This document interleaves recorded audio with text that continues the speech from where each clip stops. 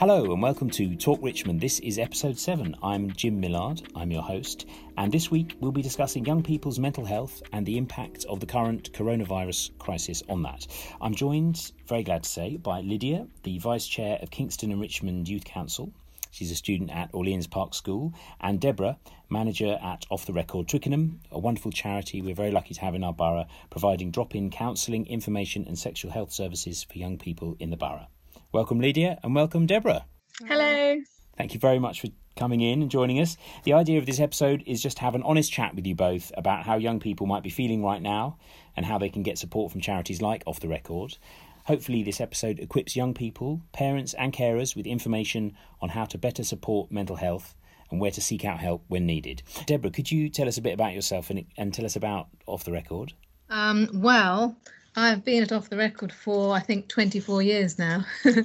I was a counsellor initially, worked as a counsellor for about 7+ years. And we've really, since the start, always provided the same service. We've always provided counselling for young people, 11 to 24-year-olds. And we don't have, the walk-in service isn't open at the moment because the counselling is all online. But we do run a walk-in service, which will reopen someday as soon as possible.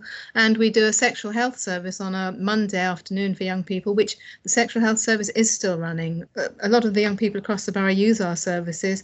I think we worked out once that 1 in 3 of everybody who's grown up in the borough has at some point come to Off the Record for some reason. We see a lot of young people. I think the main age group we see here is the 14 to 16-year-olds who are often reluctant to sort of use other services, and they like coming to Off the Record because it's out of school hours, it's discreet, it's confidential, it's free, and it's easy to access. The young people can get in contact with us themselves, although often it's parents, but equally often it's the young person who gets in touch. And a lot of GPs, I mean, all the GP services across the borough refer to us, so we're very well known. Lydia, please introduce yourself, and could you tell us a bit more about the Youth Council? Hi everyone. So as Jim said, my name is Lydia Roebuck and I'm the Vice Chair of the Kingston and Richmond Youth Council. And essentially, the Kingston and Richmond Youth Council is a group of democratically elected young people who meet every Monday and discuss things and talk about how we can improve the borough or both boroughs for young people. Could you share with us what were your thoughts and feelings when lockdown was first announced?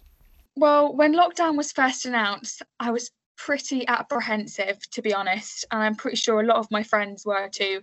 It was this new thing, coronavirus. There wasn't a lot out there about what it was, what it could do, how it was transmitted, and I was definitely nervous about being at home for the whole time, being excluded, not being able to see my friends, and also just being thrown into online school was really unsettling because it was a whole new way of life that I had to adapt to. And what was it like having to stop seeing friends? I struggled with it quite a bit. I must say I was quite lonely because I don't think you fully appreciate how much time you spend with your friends and what you talk about when you're at school.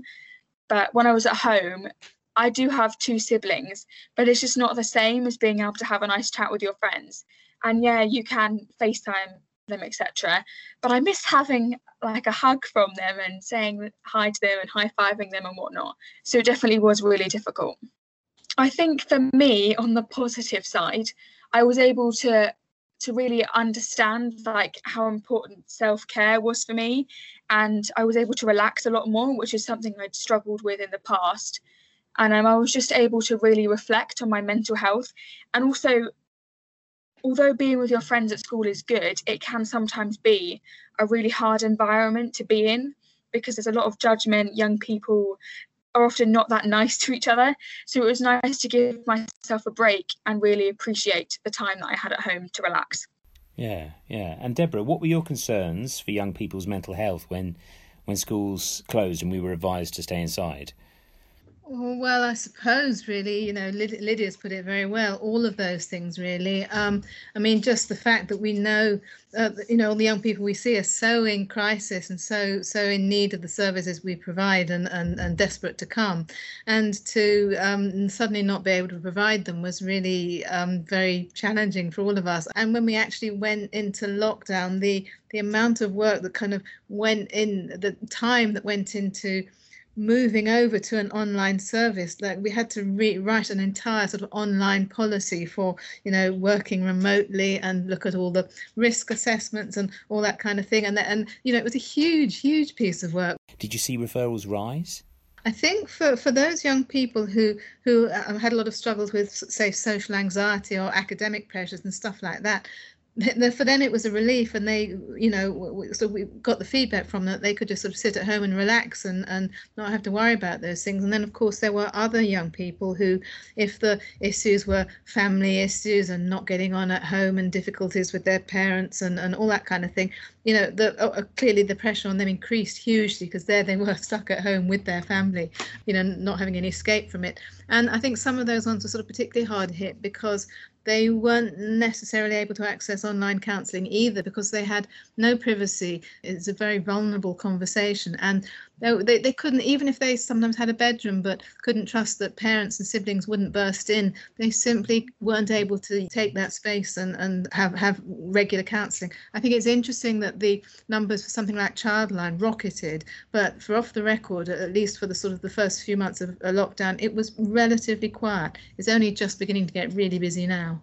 Okay, so have you managed to open your doors again to young people?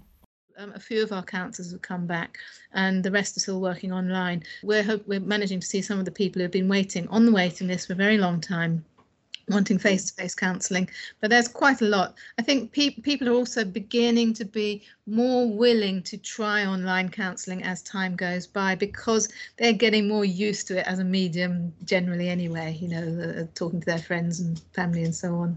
Well said, yes.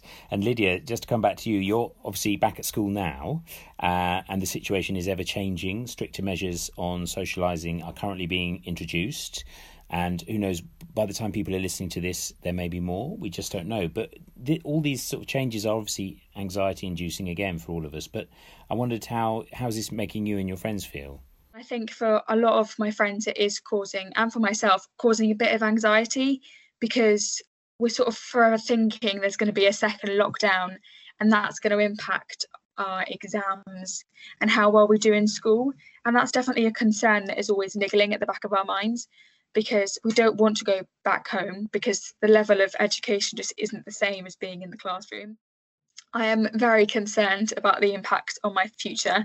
Again, as I said before, with my exams and not being in school, I don't know what my exams are going to look like, what my grades are going to come out as, which sixth forms I'm going to be able to go to, which universities, if I'm even going to be able to go to university in person. That's a major thing. I am very concerned also about getting a job, going into a workplace, exposing myself to COVID-19 as well. I'm definitely very nervous about that. Hello. We are happy to announce the launch of this year's Community Heroes Awards. This is a chance for you to nominate a person, business or community group from your local area who you feel deserves recognition for the outstanding work they've been doing to help their community. Whether it's a young person who inspires their peers, someone who has gone out of their way to support their elderly neighbour, a community group that has helped out in local parks. We want to hear who your local heroes are and why you feel they deserve an award, but you need to act fast. The deadline to nominate is November the 9th, so go to richmond.gov.uk for more information and get nominating. And having heard about some of the concerns young people might be feeling right now, Deborah, what should a parent or a carer do if they're concerned for a young person in their life? One of the things you always want to say is to a parent, don't get anxious and don't panic yourself, because that just makes a young person worse. But of course, you can't tell somebody not to feel the way they're feeling. But it's something about trusting that young people have resources, trusting that they've got the capacities to deal with, what's going on for them and to work it out. So it's not about coming in and being too advice giving or telling them what to do or giving them the impression that how they are is wrong, which is undermining. But it's I think if a parent can be open and curious and want to be involved and ask questions, that can help. And if they feel out of their depth, obviously they can go for more specialist help, like somewhere like Off the Record. And we're so lucky to have this service in our borough. Lydia, listen to this. Do you have any tips for anyone listening? If you're a carer or parent, validate your child's feelings. That's definitely something that I know a lot of my friends have struggled with, is their parents just don't believe what they're saying. They don't believe that they could be struggling with this mentally. And that's one of the most frustrating things, is that you feel these things, you don't exactly know what they are, but your parents don't even think that what you're feeling is right, when whatever you're feeling is always right, because that's how you're feeling. So that's one thing I would, like a major thing. I'm pleased to note that the new voluntary top-up council tax scheme for contributions on a voluntary basis will be going partly towards Off the Record. Yes. No, that's right. I mean, that's absolutely fantastic.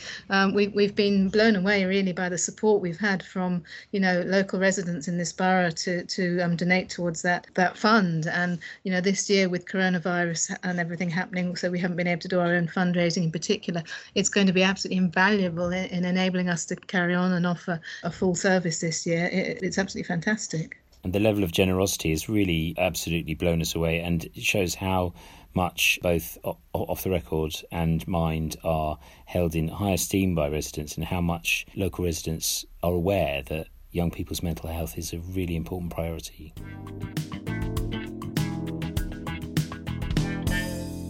It was great to hear from Deborah and Lydia about how young people might be feeling right now and the support services that are available to them in this borough. Starting these conversations with a young person in your life might be challenging, but there are plenty of helpful organisations and services out there, like Off the Record, to offer a helping hand. Check the show notes below for further information on supporting young people's mental health. If you have any questions, email us on talk@richmond.gov.uk. Please, as always, do subscribe and leave a positive review. It'd be very good for my well-being. I'm Jim Millard. Thanks for listening.